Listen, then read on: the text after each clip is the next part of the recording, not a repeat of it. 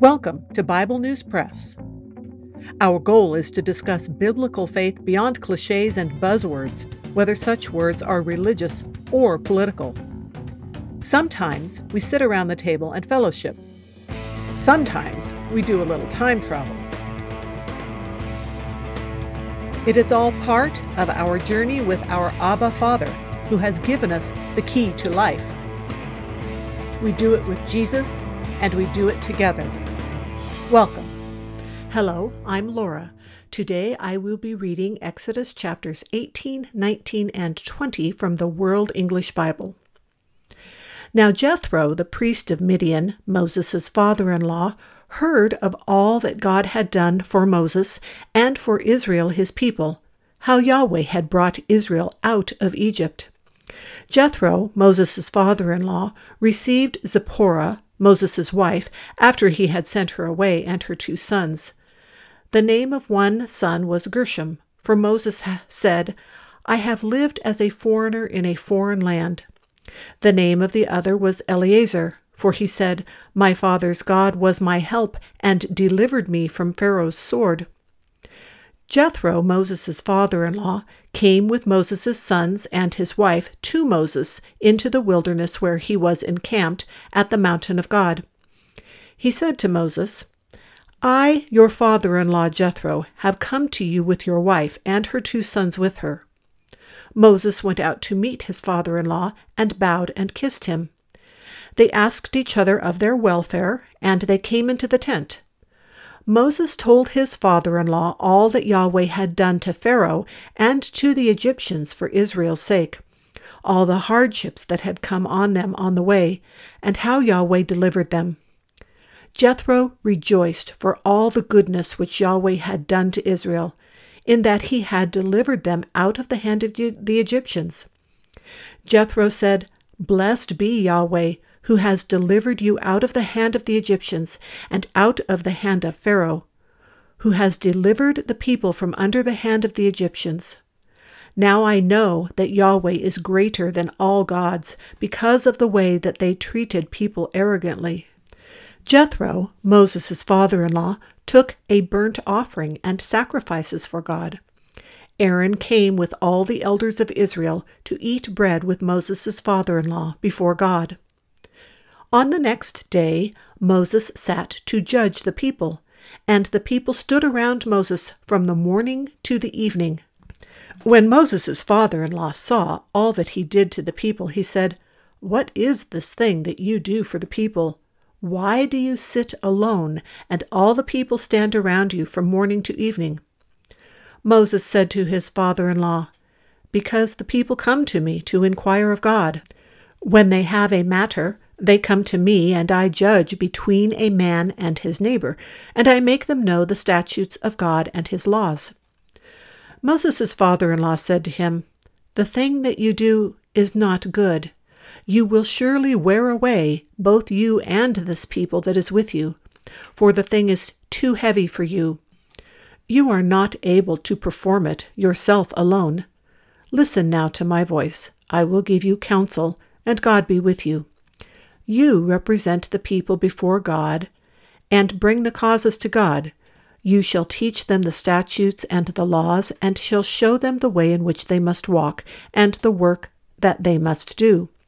Moreover, you shall provide out of all the people able men which fear God, men of truth, hating unjust gain, and place such over them to be rulers of thousands, rulers of hundreds, rulers of 50s, and rulers of 10s. Let them judge the people at all times. It shall be that every great matter they shall bring to you, but every small matter they shall judge themselves. So shall it be easier for you, and they shall share the load with you. If you will do this thing, and God commands you so, then you will be able to endure, and all these people also will go to their place in peace." So Moses listened to the voice of his father-in-law and did all that he had said. Moses chose able men out of all Israel and made them heads over the people, rulers of thousands, rulers of hundreds, rulers of 50s, and rulers of 10s. They judged the people at all times. They brought the hard cases to Moses, but every small matter they judged themselves. Moses let his father-in-law depart, and he went his way into his own land. In the 3rd month after the children of Israel had gone out of the land of Egypt, on that same day they came into the wilderness of Sinai.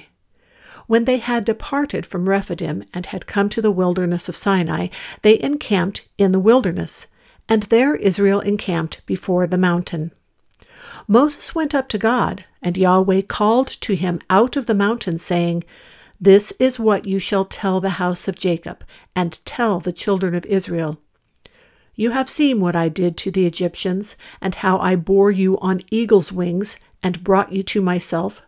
Now therefore, if you will indeed obey my voice, and keep my covenant, then you shall be my own possession from among all peoples. For all the earth is mine, and you shall be to me a kingdom of priests and a holy nation. These are the words which you shall speak to the children of Israel." Moses came and called for the elders of the people, and set before them all these words which Yahweh commanded him. All the people answered together and said, "All that Yahweh has spoken we will do." Moses reported the words of the people to Yahweh. Yahweh said to Moses, "Behold, I come to you in a thick cloud, that the people may hear when I speak with you, and may also believe you forever." Moses told the words of the people to Yahweh. Yahweh said to Moses, "Go to the people, and sanctify them today and tomorrow, and let them wash their garments, and be ready for the 3rd day. For on the 3rd day Yahweh will come down in the sight of all the people on Mount Sinai. You shall set bounds to the people all around, saying, 'Be careful that you don't go up onto the mountain, or touch its border. Whoever touches the mountain shall be surely put to death. No hand shall touch him, but he shall surely be stoned or shot through. Whether it is animal or man, he shall not live. When the trumpet sounds long, they shall come up to the mountain.'" Moses went down from the mountain to the people and sanctified the people, and they washed their clothes. He said to the people, "Be ready by the 3rd day. Don't have sexual relations with a woman." On the 3rd day, when it was morning, there were thunders and lightnings and a thick cloud on the mountain, and the sound of an exceedingly loud trumpet, and all the people who were in the camp trembled. Moses led the people out of the camp to meet God, and they stood at the lower part of the mountain.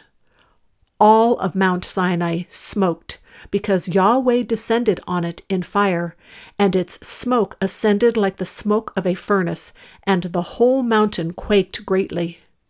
When the sound of the trumpet grew louder and louder, Moses spoke, and God answered him by a voice. Yahweh came down on Mount Sinai to the top of the mountain. Yahweh called Moses to the top of the mountain, and Moses went up. Yahweh said to Moses, "Go down, warn the people, lest they break through to Yahweh to gaze, and many of them perish. Let the priests also who come near to Yahweh sanctify themselves, lest Yahweh break out on them." Moses said to Yahweh, "The people can't come up Mount Sinai, for you warned us, saying, 'Set bounds around the mountain and sanctify it.'" Yahweh said to him, "Go down. You shall bring Aaron up with you, but don't let the priests and the people break through to come up to Yahweh, lest he break out against them." So Moses went down to the people and told them. God spoke all these words, saying, "I am Yahweh your God, who brought you out of the land of Egypt, out of the house of bondage. You shall have no other gods before me. You shall not make for yourselves an idol, nor any image of anything that is in the heavens above, or that is in the earth beneath, or that is in the water under the earth. You shall not bow yourself down to them, nor serve them.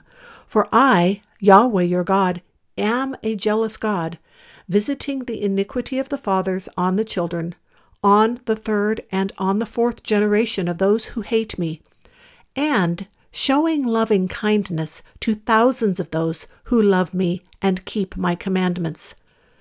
You shall not misuse the name of Yahweh your God, for Yahweh will not hold him guiltless who misuses his name. Remember the Sabbath day to keep it holy.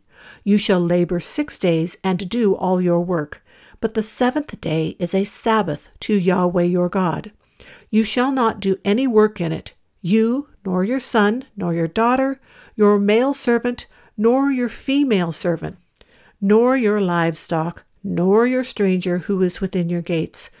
For in 6 days Yahweh made heaven and earth, the sea, and all that is in them, and rested the 7th day.